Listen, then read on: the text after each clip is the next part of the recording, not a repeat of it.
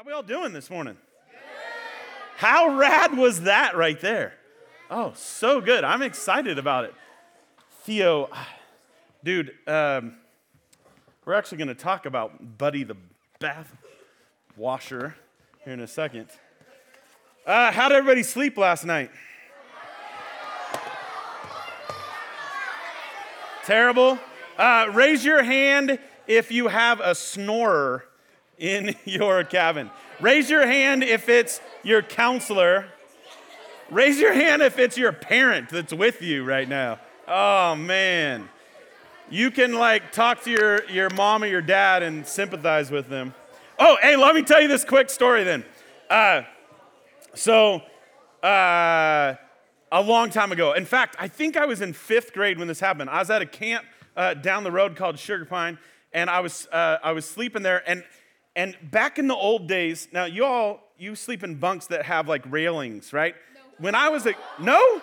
Oh, okay. Well, then you can sympathize with me, okay? So we're sleeping in this bunk bed, and there's no railings on the bunk bed, and I'm in the bottom bunk over here, and this other dude is on the top bunk over here, okay? Now, in the middle of the night, this kid starts snoring like crazy, sawing logs, super loud, right? And I can't sleep. Little 11-year-old Chip can't sleep because this dude's so stinking loud.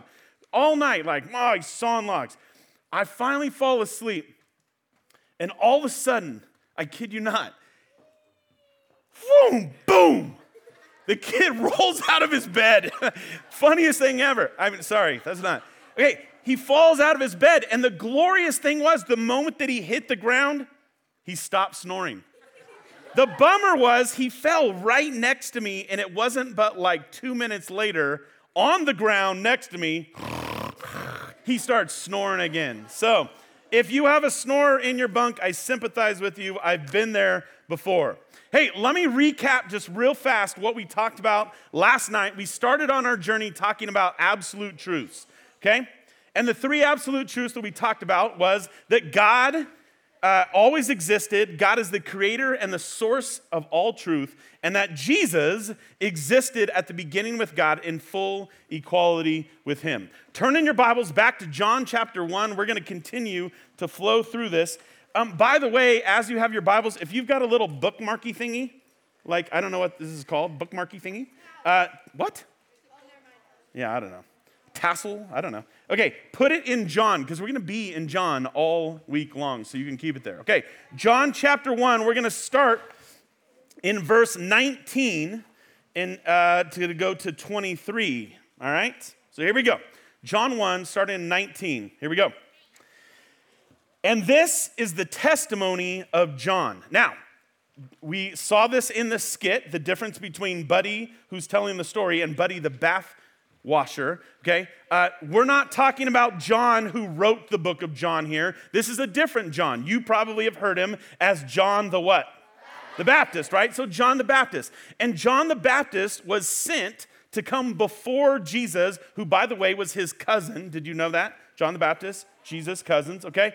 And so he was sent, as you saw, Buddy exclaimed, that he was sent to prepare the way for the coming of Jesus. That's John's job, okay?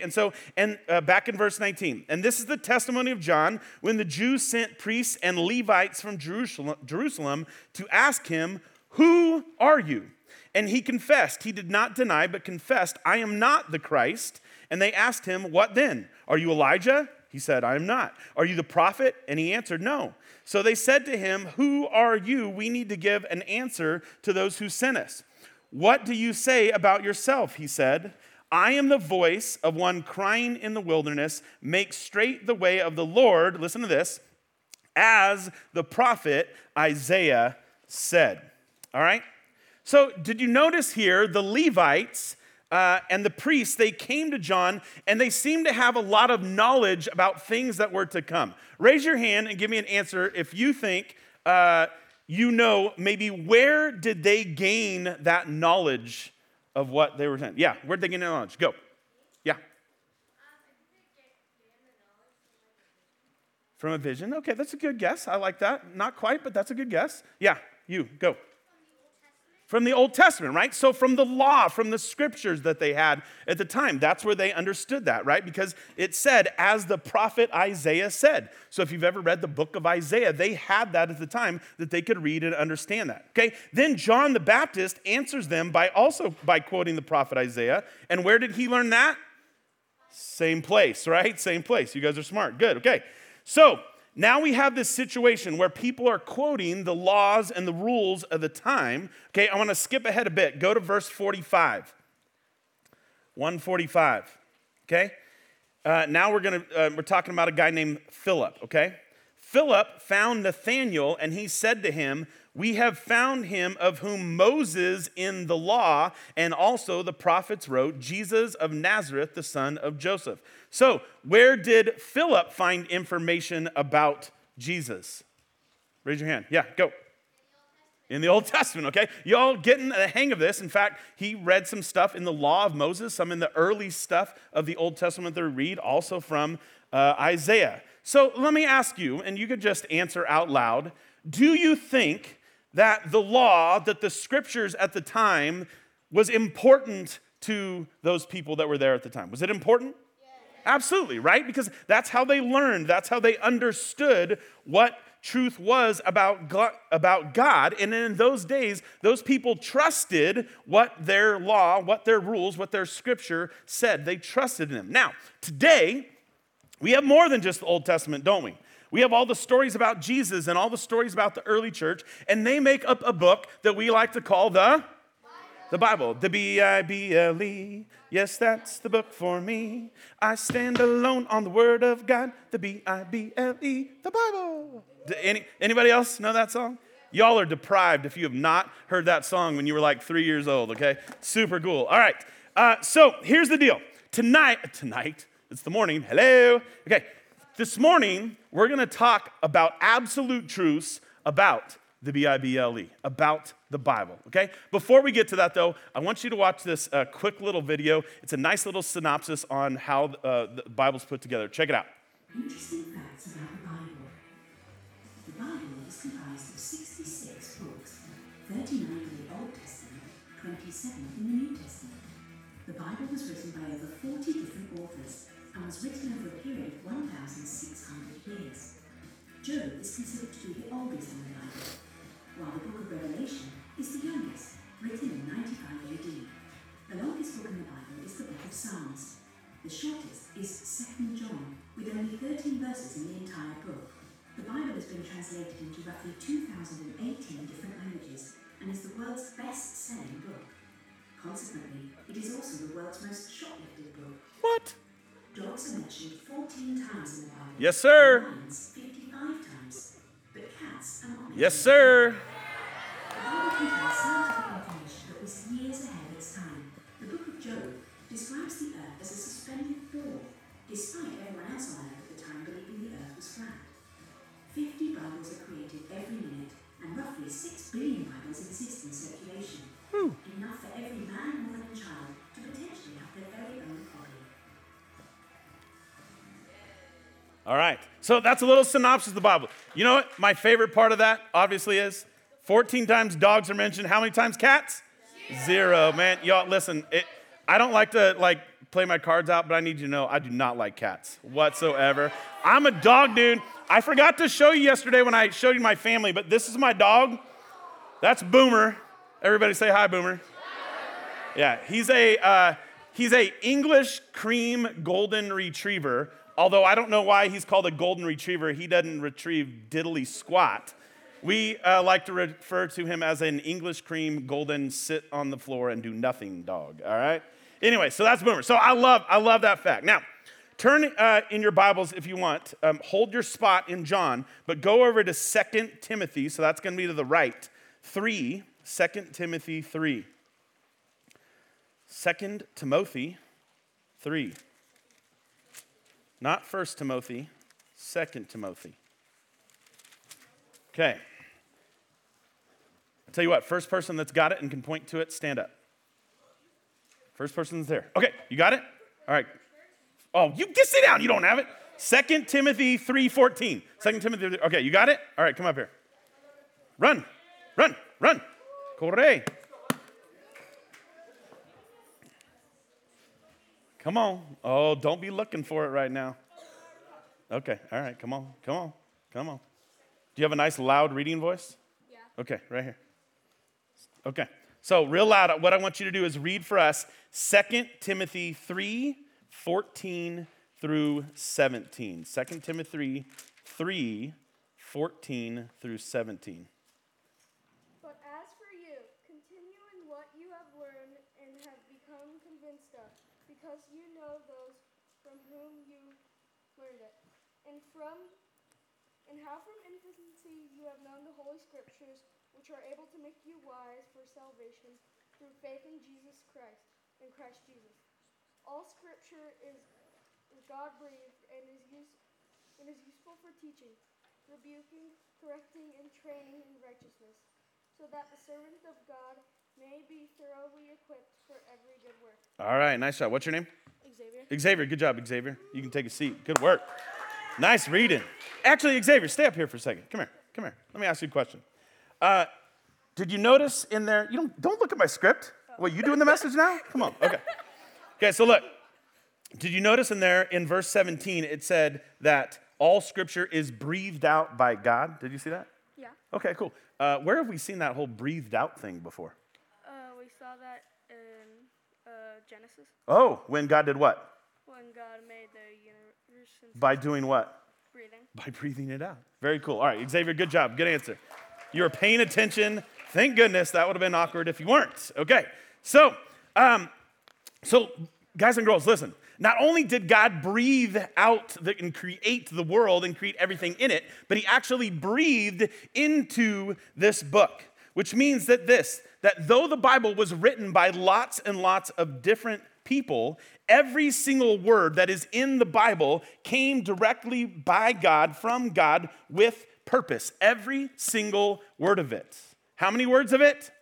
Every single word of it. Now, there's a word for this that I want you to understand, okay? And the word is inspired. Everybody say that with me. 1, 2, 3. Inspired. With a little sass this time. 1, 2, 3. Inspired. That's right, okay. The girls are so much better at that, by the way. Okay, now, here's the deal. Boys, you don't want to be sassy. Trust me. It's all good. Now, so this means, okay, this book, the Bible, is God's words to us. The creator of the world breathed life into this book. He breathed the words into it. Jeremiah 30:1 through 2. You don't have to turn to it. It'll be up on the screen. It says that the word came to Jeremiah from the Lord. Thus says the Lord, the God of Israel, write in a book all the words that I have spoken to you. So Jeremiah was the one who wrote things down that went into the Bible, but it was God who spoke to him. 2 Peter 1:19 through 21. Again, it's up on the screen. You don't need to turn there. But it says, and we have the prophetic word more fully confirmed, to which you will do well to pay attention, as to the lamp shining in a dark place until the day dawns and the morning star rises in your hearts, knowing, first of all, that no prophecy of Scripture comes from someone's own interpretation, for no prophecy was ever produced by the will of man, but men spoke from God as they were carried along by the Holy Spirit. Okay? So that means that the creator of the universe, the creator of all things, the creator of all truth, God inspired all of the words that are in the Bible. Don't let anyone tell you otherwise. So our absolute truth, number 4 for the week, is this. God's character is true, therefore his words are true. If you have your journals, write this out. Our absolute truth number 4 is that God's character is true, therefore his words are true. Because God created all truth, because he is the author of all truth, the words that he put in his Bible are all true. They are inspired by God. They are inspired by God. There is no other option, boys and girls. Now, anyone like to fly fish here?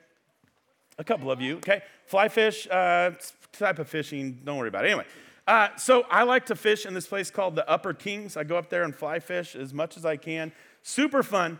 One day, this is like 3 or 4 years ago. Actually, it was more like 5 or 6 years ago. I was fishing, and I'm in this little pool, and I hook in to this rainbow trout, native rainbow trout, massive thing. Man, this thing is working me all over the place. It does a couple circles around me. It actually starts to work downstream. I have to follow it in my waders, doing the whole thing like all the way down. Y'all, I fought this fish for 2 hours. 2 hours. I finally get down to this bottom pool. The thing is tired out. So am I. I'm exhausted. I get this thing in. It was and I've talked to a lot of guys. They think it's the biggest rainbow trout that's ever come out of the Upper Kings. I mean, this thing was huge, absolutely massive, absolutely massive. You know what? That whole story's a lie. Here's the thing. Raise your hand if you've ever lied before. Okay, hands down. Raise your hand if you've never lied before. Oh, now that's a lie, and so you're a sinner. Yeah. So welcome to the club. Okay, good. You guys got it. Now listen. This is why I told you the story. Okay, I'm a pastor, right? You should be able to trust me. I'm a good husband. I'm a good father. I'm a good father. Okay, you get it. Okay, that's who I know. All right, look. Here's the thing. Though I am those things, look at me. I'm not perfect, okay? I'm just a man. I'm not perfect. And for the most part, when I tell a story, and I promise every other story I tell, you can trust, okay? But for the most part, if I tell a story, you know that it can be trusted. But because I'm not perfect, because I'm a man and I mess up, you can't fully 100% trust me. Your parents are going to always mostly tell you the truth, but they're human beings. You can't fully know that every single thing that they're going to say is 100% trusted, okay? Now, not so with God. Not so with God. God is perfect. Listen, God is incapable of lying. In his character, in who God is, he cannot lie. He is incapable of lie. He is all truth, only truth, absolute truth. That is God. He's 100% truth. So that brings us to our absolute truth number 2 of today, number 5 overall, and that's this. The Bible, his words, is the word of God, okay?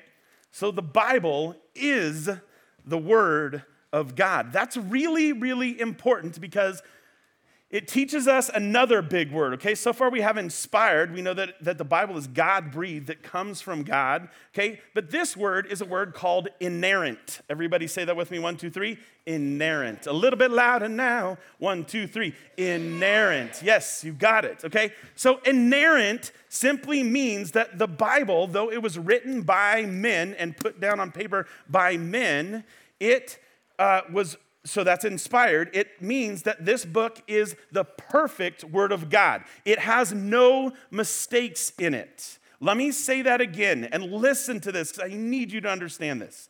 This book is inspired by God and it is inerrant. It is perfect. It is God's perfect words to us. And what this book says goes. It is perfect. Capiche? Are you getting there? All right.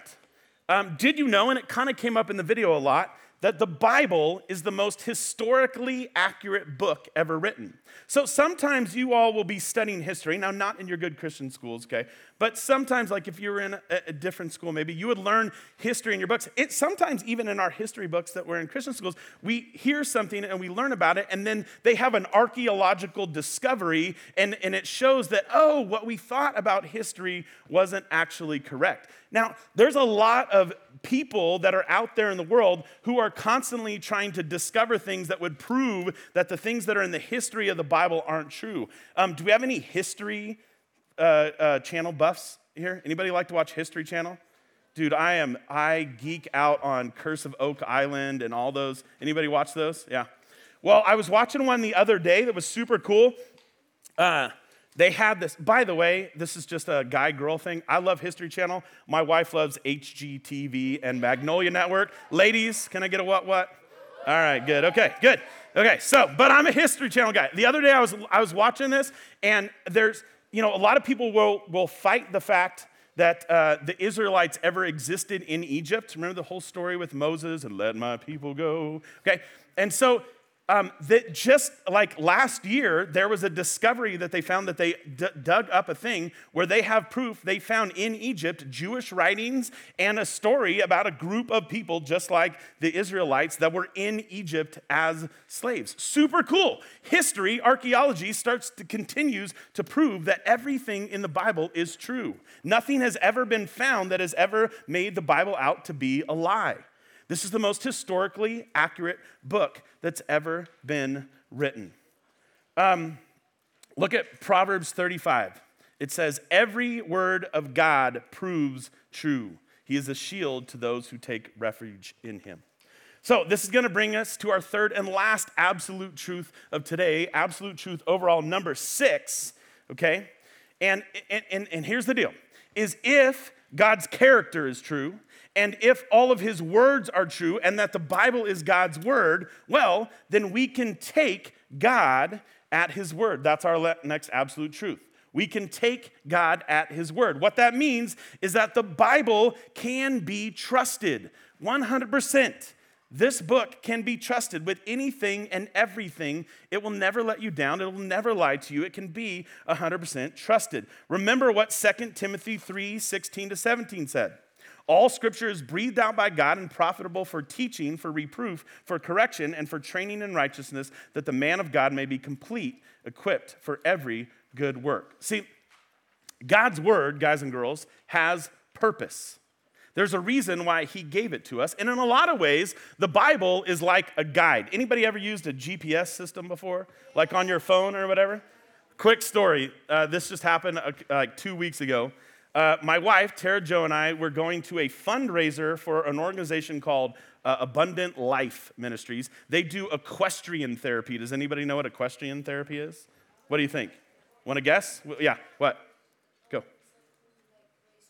Well, you raise horses, right? And so they have these horses. It's a really cool ministry where people come in, especially like kids and women who have been in abuse situations, where they can come and get therapy by helping to train a horse. It's super cool. Anyway, so we're going to this fundraiser that they're having, and I thought I knew where it was, and so I inputted the address into my phone of where it was going. Now, guess what?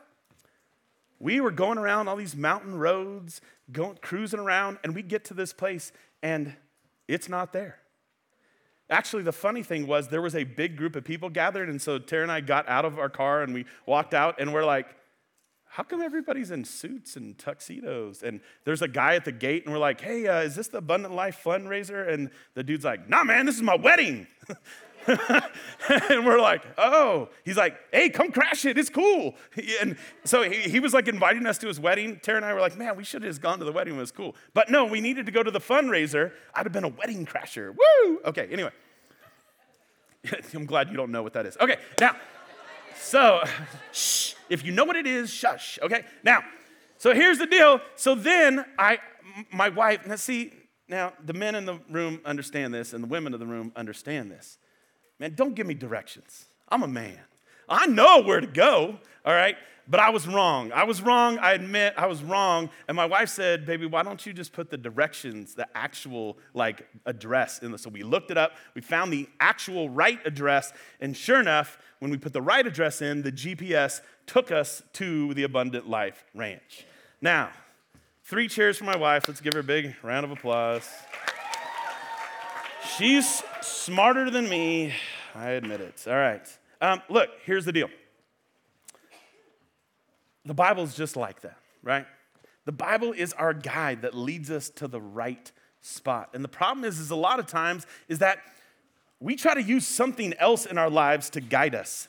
And every single time it takes us down the wrong path. The Bible is the right directions. It's the right address. Psalm 119, 105 says, your word is a lamp to my feet and a light to my path. Meaning the Bible is God's perfect word for us. It's the perfect guide for us.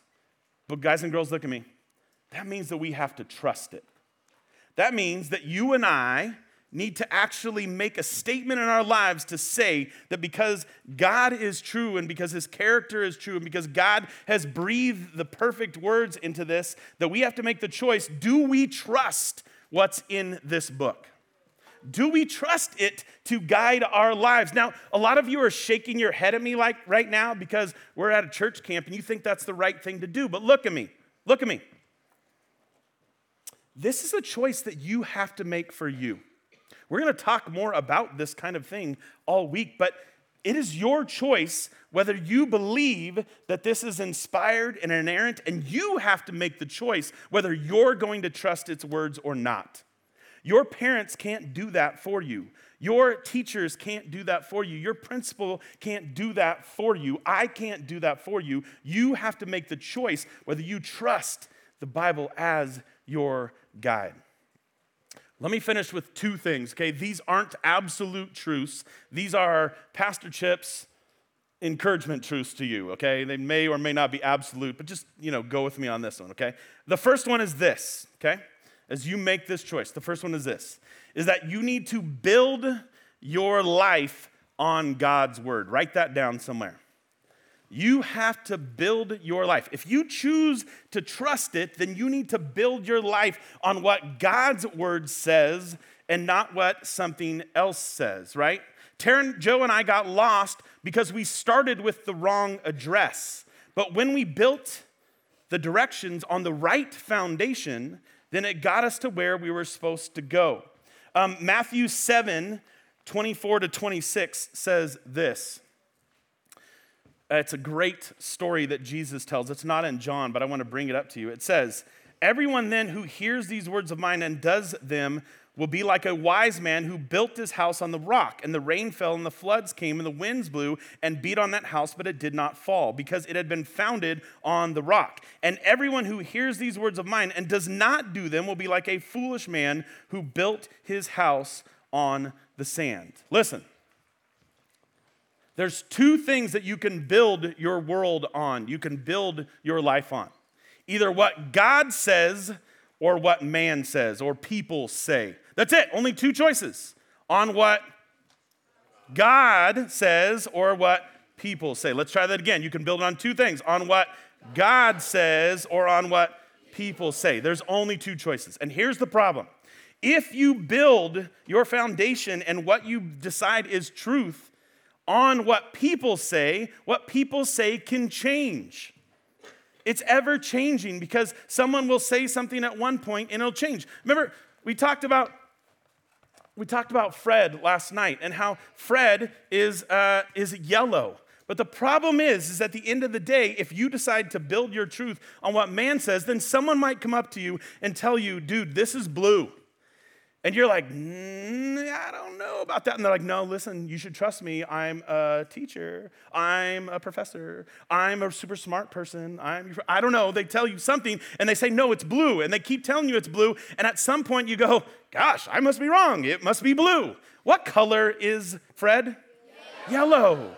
See, but that's the problem is man's opinions, man's thoughts, they can change with the wind. And so then you never know if you can trust it because it's all over the place. Whereas God's word, it's like building your house on a sand. So as things change, it can go away. Whereas God's word, as the Bible, never changes. It's absolute truth. It's unchanging. It can be trusted because it doesn't change. Boys and girls, this world is going to bombard you as you get older with opinions and thoughts. And I want to encourage you, listen, there's only one thing that you build your life on, one set of truths that you build your life on, and that's God's word, the creator of the earth, the world, who breathed into existence the world, breathed it into this book so that we can trust it. Build your life on God's word. And the second and last one is this, that we have to devour this book. And I use that word devour. Write that down. We have to devour the word of God. Devour it. See, you can't know the right address to go to unless you know the right address to go to. You know what I mean? So the only way that we know God's truth is when we dig into God's truth, when we read God's truth. I don't know if y'all are readers or not, But man, if there's anything in the world that you read, this is the book.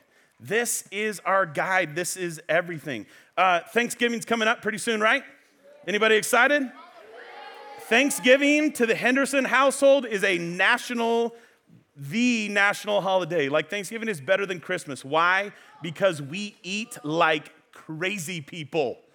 My grandma makes this cornbread stuffing that has to be from God. Like it is the most amazing thing ever. And literally there are years when I fill an entire plate.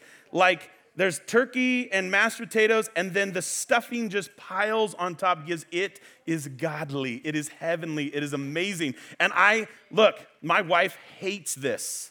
But I literally just go like this and go on the stuffing. I devour that stuff.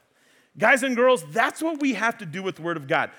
We have to be so hungry for the truth, so excited to understand what God wants us to do to have the best life possible. We're going to talk about that we devour His truth, devour His Word, just like it's grandma's cornbread stuffing. Matthew 4:4 says, man shall not live by bread, grandma's stuffing, alone, but by every word that comes from the mouth of God. I want to finish with this, okay? This is my little challenge. Very last thing, last 30 seconds. I'm going to give you all a little challenge. I've been doing this for years. There are students all over the place that have followed this and have gone with it. It's what I like to call the Bedside Bible Challenge, all right? Bedside Bible Challenge. Here's what it is. Raise your hand if you go to sleep at night. Oh, yes. Hallelujah, okay? So here's the thing that I want you to challenge you to do, Bedside Bible Challenge, okay? You're going to take your Bible, this inspired, inerrant Word of God, and I want you to put it in a place that's right by where you sleep. Here's the reasons why. Bedside Bible Challenge is at night, you brush your teeth, you get your pajamas on, whatever you do before you go to bed, you go, hey, shh, that's gross. Whatever you do before you go to bed, okay? You take your Bible and you set it next to your bed. Now, maybe you have a nightstand that's kind of like this you can set it on. Maybe you just have the floor. Maybe you have a chest of drawers. I don't know, whatever you have, okay? And I want you to set a Bible. If you don't have a Bible, by the way, I know that there are teachers and parents that are here that can help you get a Bible, okay? And I want you to set that Bible right next to where you sleep. And before you go to bed, every single night, let it be the last thing that you do. Is you open up the Bible and you read something in there. I tend to find that whatever I think about last before I go to sleep is what I dream about. And ever since I started reading the Bible right before I go to bed, I have good heavenly dreams. Like me and Jesus chilling, fly fishing together. I mean, it's super killer, okay? So read something in Scripture before you go to bed. Now, here's what you do. After you're done reading, you close it, okay? Put a bookmark in wherever you finish reading. Set it next to your bed. You wake up in the morning. You yawn. You pick out the eye boogers. You do whatever you need to do. But before you go and do whatever you do after that, shower, go to the restroom, whatever, grab your Bible again. Let it be the first thing that you read in the day so that it can be your guide, all right? So Bedside Bible Challenge, let the Bible be right next to your bed. Let it be the last thing that you read at night and the first thing you read in the morning. Anybody willing to try that? Okay, good, because this is God's word to us, God's guide to us. It's full of absolute truths that can help guide our life. We need to put the right address in. Bow your heads, let me pray, and let's get on with the day.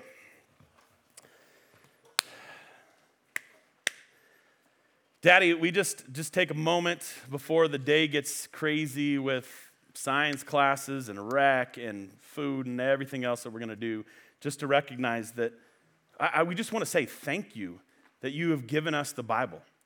Because we would be lost in this world without it, and yet you gave it to us to guide us. You give us the correct address that we can put it in and follow what you say. And I thank you that it can be trusted because your word is from you. Your character is true. Therefore, your words are true. So help us to let it guide us. Give us the time to actually get into it and read it, especially if we're not readers, that maybe we'd take up the Bedtime Bible Challenge and use that to be able to get into your word to learn from you. Thank you again. In Jesus' name we pray. All of Hume Lake said, Amen.